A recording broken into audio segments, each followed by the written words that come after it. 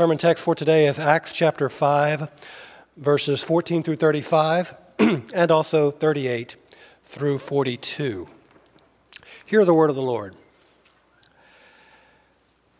And more than ever, believers were added to the Lord, multitudes of both men and women, so that they even carried out the sick into the streets and laid them on cots and mats, that as Peter came by, at least his shadow might fall on some of them. The people also gathered from the towns around Jerusalem, bringing the sick and those afflicted with unclean spirits, and they were all healed. But the high priest rose up, and all who were with him, that is, the party of the Sadducees, and filled with jealousy, they arrested the apostles and put them in the public prison. But during the night, an angel of the Lord opened the prison doors and brought them out, and said, "Go and stand in the temple and speak to the people all the words of this life." And when they heard this, they entered the temple at daybreak and began to teach. Now when the high priest came and those who were with him, they called together the council, all the senate of the people of Israel, and sent to the prison to have them brought. But when the officers came, they did not find them in the prison. So they returned and reported, "We found the prison securely locked and the guards standing at the doors, but when we opened them, we found no one inside." Now when the captain of the temple and the chief priest heard these words, they were greatly perplexed about them, wondering what this would come to. And someone came and told them, "Look, the men whom you put in prison are standing in the temple and teaching the people." Then the captain with the officers went and brought them, but not by force, for they were afraid of being stoned by the people. And when they had brought them, they set them before the council, and the high priest questioned them, saying, "We strictly charged you not to teach in this name, yet here you have filled Jerusalem with your teaching, and you intend to bring this man's blood upon us." But Peter and the apostles answered, "We must obey God rather than men.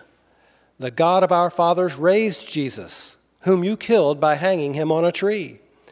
God exalted him at his right hand as leader and Savior to give repentance to Israel and forgiveness of sins. And we are witnesses to these things, and so is the Holy Spirit, whom God has given to those who obey him."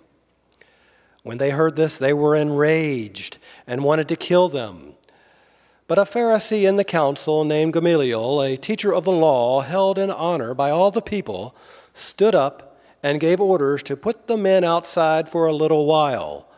And he said to them, "Men of Israel, take care what you are about to do with these men. So in the present case, I tell you, keep away from these men and let them alone.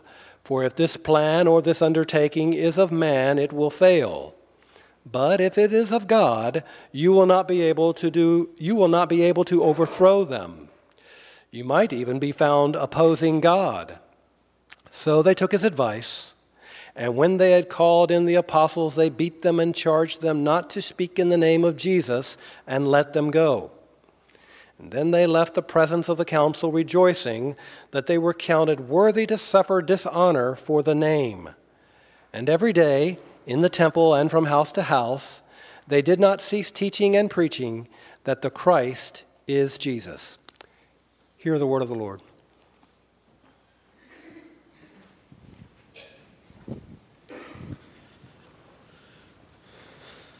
Thank you, Ivan.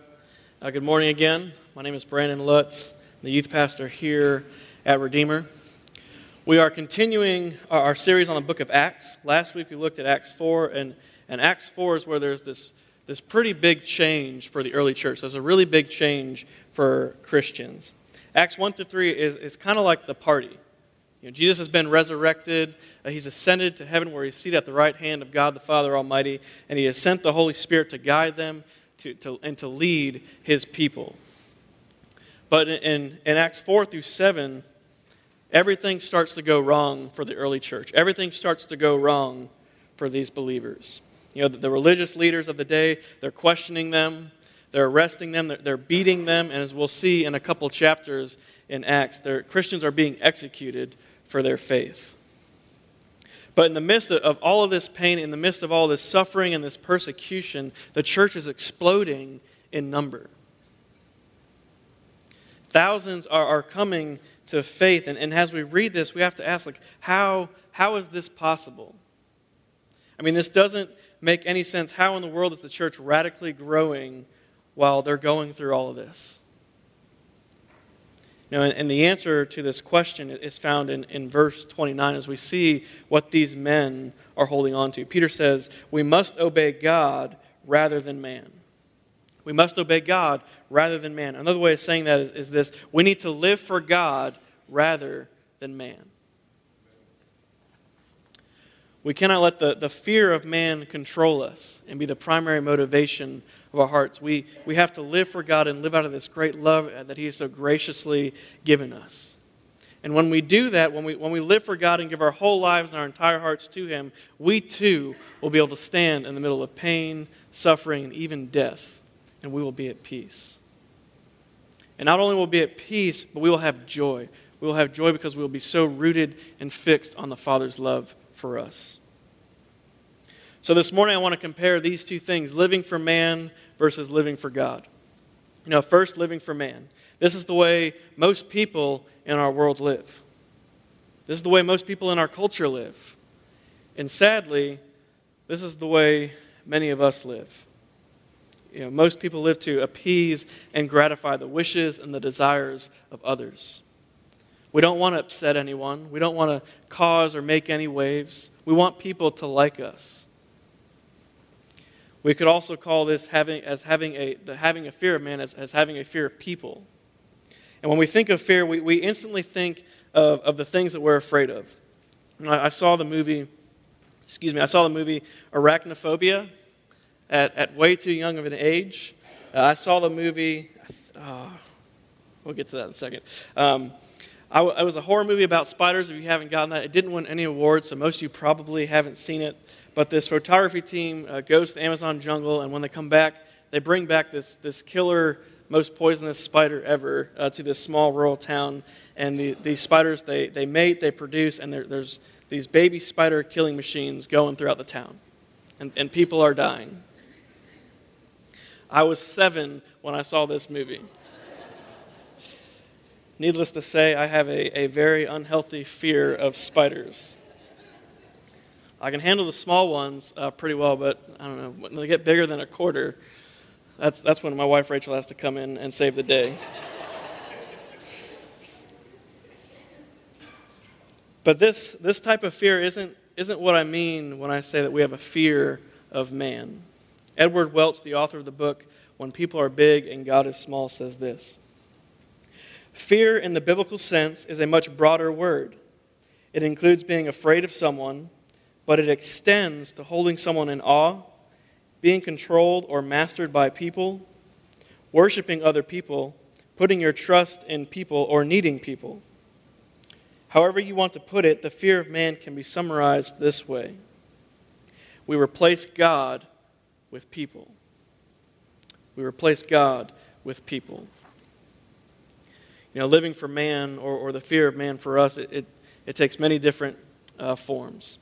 Peer pressure, people-pleasing, codependency, being overcommitted, having a low self-esteem. Are you afraid of making mistakes? Do you find yourself second-guessing decisions, or do you find it hard that you have a hard time making decisions? Do you elaborate stories sometimes? Do you ever tell little white lies? Those are two that I struggle with. Do you get easily embarrassed? Do you avoid a certain type of person or a certain type of people? The point of these questions and these thoughts is to show that we all struggle with this in some way, shape, or form. If someone says, I don't struggle with this, well, then they're either lying or they're Jesus. So, which one is it? And we see a great example of living for man or the fear of man in our text this morning. Verse 26 is where the religious leaders go and they get the apostles after they have been freed in the middle of the night. They have returned to the temple and they're preaching the good news of Christ. The very message the religious leaders said, you can't say this. You are not allowed to say this. This is what they're proclaiming in the temple. Let me read verse 26 again so we can see the manner in which the apostles were taken. Then the captain with the officers went and brought them, but not by force, for they were afraid of being stoned by the people. Now, we know that the council, these religious leaders, we know that they're angry. This is the third time that the apostles have gone out of the way and deliberately and intentionally disobeyed what they want them to do. So if they're angry, and you know they're angry, why don't they take the apostles by force? Why don't they go to these guys, rough them up a little bit, make an example out of them, and drag them back to the council? We see that they were afraid of being stoned by the people. They were afraid that their actions would not sit well with the people. There was a fear in their hearts that controlled them in this situation. If they were truly convicted, and if they believed that they were in the right and the apostles were in the wrong, then the voice and the feelings of the people wouldn't have mattered. Their fear of the people overtook them. And this is really relevant and widespread in our culture today. We have to tolerate and accept all people and all beliefs. There's no one right answer. There is no one truth. The only right is that everyone is right. The only truth is that everything is truth. This is the voice of our culture today. And most of you are probably aware of this, but an issue that is going on in our country is whether or not individuals who identify as transgender should be able to use a bathroom that they identify with. It's a very hot topic in our culture. It's in the news, it seems like every day, whether it's North Carolina or something else going on. And everyone seems to have a very strong opinion on what they believe the right answer is, or how they think this should be handled. I don't know what the right answer is. That's not the point of this illustration. But currently, North Carolina is battling the federal government on this issue. The federal government has come out and they have stated that they are fighting for these laws because they believe that it is the constitutional rights and civil liberties of these individuals. And maybe I'm wrong. I pray and I hope that I'm wrong, but it seems like they're being motivated out of the majority voice of our culture. They don't want to create any waves in our country right now, and that they can control. But these kind of things, they're happening in our churches as well. Time magazine had an article that said people are coming back to church more than ever right now. But people are church hopping to find a church that defines God the way they want to define God, as opposed to how God defines God. There's this church in California that changed its name to Happy Church. On the sign, it literally says Happy Church. And when the pastor was asked why the change took place, he said, man, it brings people in.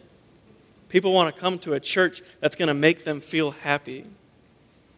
So churches are moving from their focus being on the truth of God and the truth of the gospel to the focus of making people happy.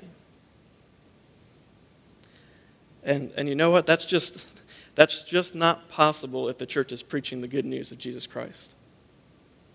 Don't get me wrong. The leaders, the elders, we want you to enjoy church. We want you to enjoy Sunday morning. It should be a great time of worship and fellowship. We want you to come on board with our vision for planting churches throughout Winter Haven, our heart for Winter Haven. We want you to get plugged into a community group where you can build lasting, deep friendships and relationships with others. But the message of the gospel is this: you are a sinner. And you are so messed up, you are so screwed up, and guess what? There's nothing you can do about it. There's nothing you can do to save yourself. That's how messed up you are. But God loved us so much that he sent his one and only Son to live the perfectly obedient life in our place, and then to die the death that we all deserve. We can only become children of God, sons and daughters of God, through the work and through the sacrifice of Jesus Christ. That's it. And this message is offensive in our day and in our culture. People don't want to hear this, but we all desperately need to hear this. We all desperately need to cling to this. This message completely goes against the culture we live in today. The message today says that everyone is perfect just the way that you are. But the message of the gospel says everyone is broken just the way that we are. So the gospel is either offensive or it gives hope. Those are the only two options our hearts have. And if you're living for man, then the gospel is going to be offensive. Peter and the apostles, they're preaching the offensive message of the gospel, and how do these guys respond? They get offended. They get jealous. They get angry. We read that they get jealous because thousands are coming into the faith. But their emotions don't just stop at jealousy. Jealousy is just the beginning of this downward spiral for these men. After Peter tells the council that the apostles are going to preach Christ and Christ crucified, no matter what their wishes are, the council doesn't just get mad. It says they were enraged. They were enraged to the point where they wanted to kill the apostles. They don't kill them, but they wanted to. Do you see how living for man is a way of hiding and it's a way of being dishonest? You know, everything is very secretive. Everything is kind of happening behind closed doors. Everything is happening in darkness. It is a way of living in darkness. You're not being truthful to yourself. You know, recently we read the last chapters in the Gospel of Luke in community Bible reading. And in Luke 22 we read that the chief priests and the scribes begin to secretly plot that they would kill Jesus. And they're doing this behind closed doors because they were afraid of how the people would respond. Now, and later when Jesus is arrested, it is literally in darkness when Judas, the soldiers, and the religious leaders come to apprehend him. He is in the Garden of Gethsemane, and he only has the disciples around him. And Jesus calls them out on this. He says, I have been standing in the temple with you all, not 5 to 10 feet from some of you, day after day after day, and you could have arrested me then. But you're choosing now. He says, I know that this is your hour, and it is the hour of darkness. Now, my good friend and pastor Jonathan Winfrey has a saying. He often says, nothing good happens after 8 p.m. Now, to be fair, that's his bedtime usually. On the weekdays. He might push to 8:30 or 9. But I think we all can kind of get what he is saying when he says that a lot of times when we make dumb decisions, when we make foolish decisions, it tends to be when it's dark outside. Or it tends to be when there's not a lot of people around us, or maybe we're even alone. Seniors, you should probably write that down. When I was in 7th grade, I remember going to a birthday party, and it was an all-guys sleepover where we had a lot of pizza, drank a lot of soda, and played a lot of video games. You know, 11 o'clock rolls around. My friend's parents, they're already asleep. And one of my friends, Matt, he suggests that, it'd be really fun, guys, if we went egging in the neighborhood next to us. So, of course, 7th, 8th, 7th grade boys and all of our boy wisdom, like, man, that's a great idea. And so we go egging in this neighborhood thinking, man, we are so cool. We're breaking the law. We're not going to get caught. No one's going to see us. This story is really going to impress girls on Monday. And then my friend Josh throws an egg. And what Josh didn't see is that there was a man sitting in a chair on the porch, not 3 feet from where the egg landed. So this man starts yelling at us. He kind of starts chasing us, and we all split and make it back to our friend's house. We think we made it. We didn't get caught. No one saw where we were going, and so we're thinking, man, we're in the clear. We are safe and sound. 30 minutes later, there's a knock on the door. It's a police officer and the man whose house we had egged. Fortunately for all my friends and myself, the police officer, he just made us apologize to this man. He made us go clean up the mess. And he made us promise not to do this again. Now, we wouldn't have gone egging in the middle of the day. I mean, that's not fun. You're going to get caught. The first egg gets thrown. People are going to see you with the carton of eggs, and they know what you're doing.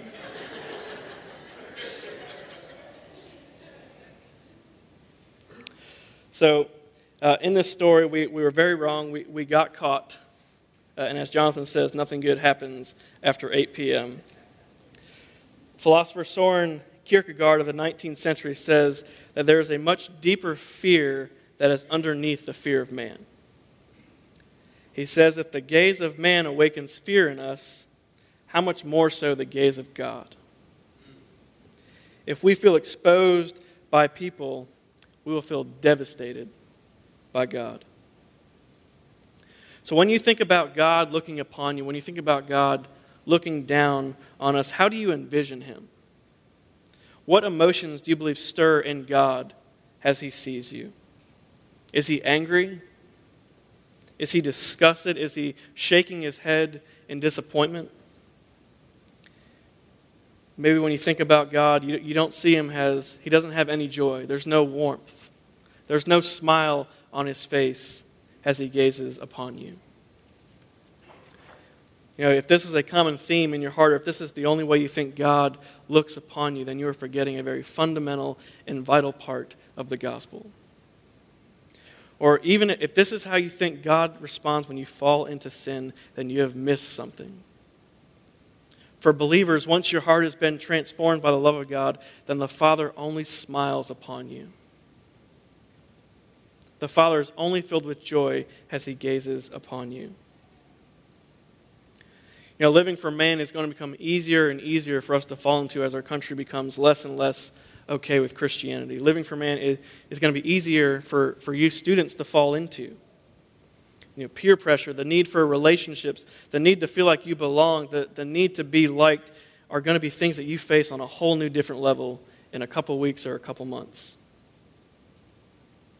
You know, and if this is something that we all struggle with, if we all have a bent to live for man, then what are we supposed to do? How do we combat this? And the only solution is that we have to fix our eyes on something that is infinitely greater than man. We have to fix our eyes on God, and we have to live for him. Now, I love that it is Peter who is the one who is the vocal leader in this meeting before the council. The fact that it is Peter boldly proclaiming Christ should give us all hope. You know, Peter is the one disciple that denies Christ 3 times.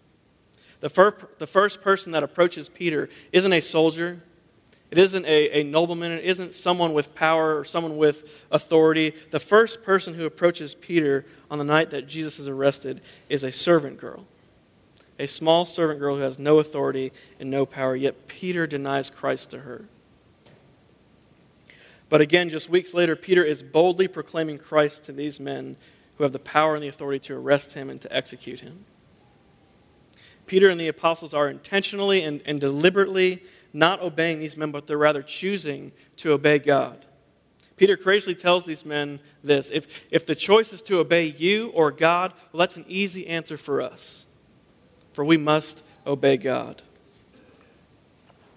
So what has changed in Peter?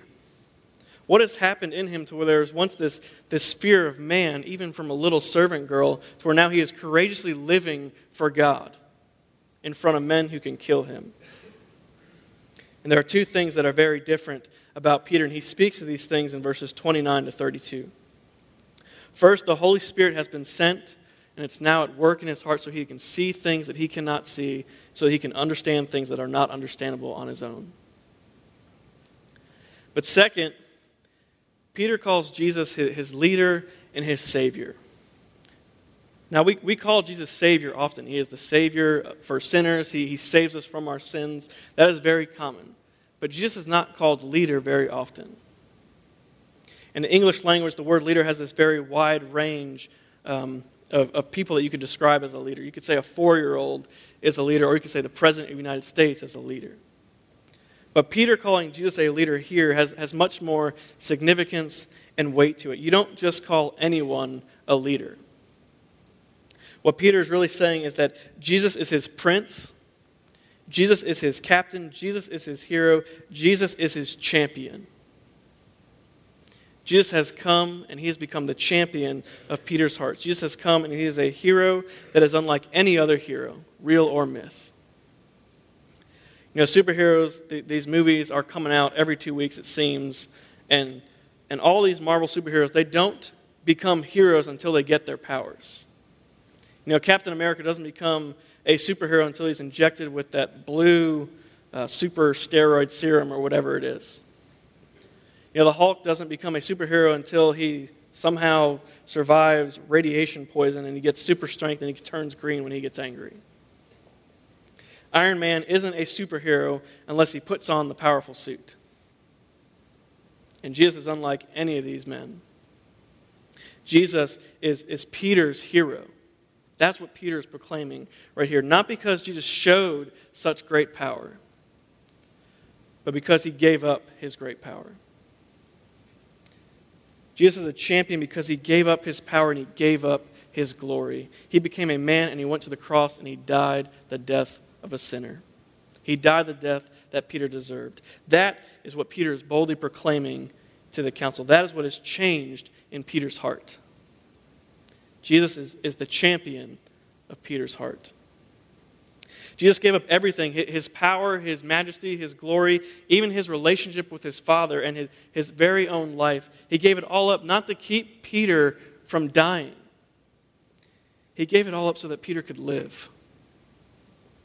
And that is what Peter is doing now. Peter is boldly living for God.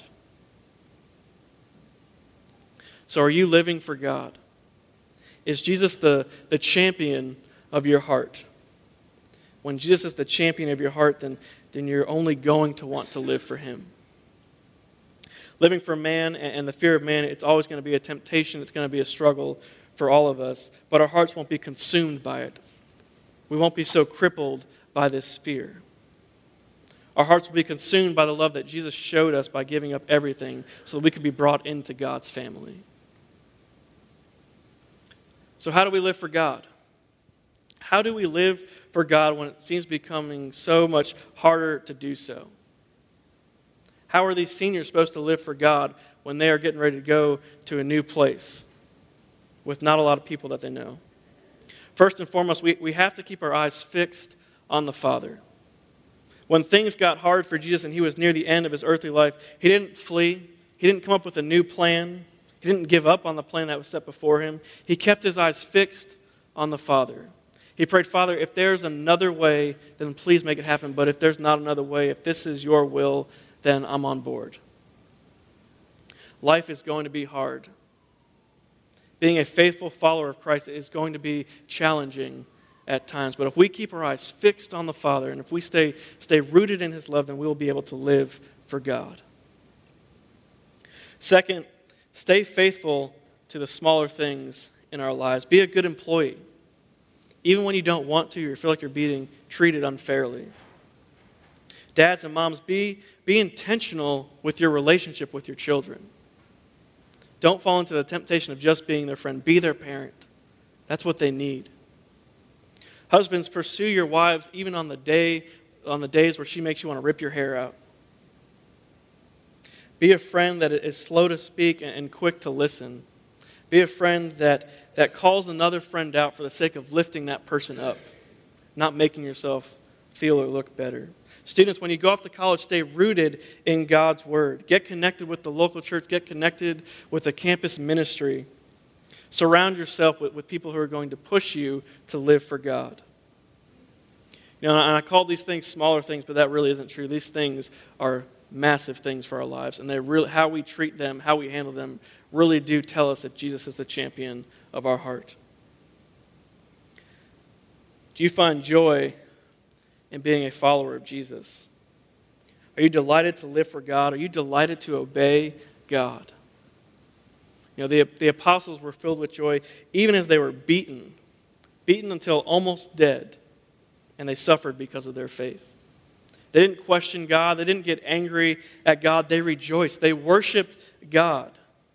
And they counted themselves worthy to suffer for Jesus' name. So may the good news of Jesus and the love of the Father overfill our hearts so that we always have joy as we live for God no matter what our circumstances are. Let's pray. Father, make us such a church. Make us such a people. Make us a church and make us a people that live for you no matter what the circumstances are in our lives. Father, it's so easy for all of us to fall under the spell of letting what we think others will think of us, we let that control us. Help us to be rooted in you and help our eyes to stay so fixed on you that we can stay consumed by the only thing that really matters, your love for us. Make us need you more and make us need people less.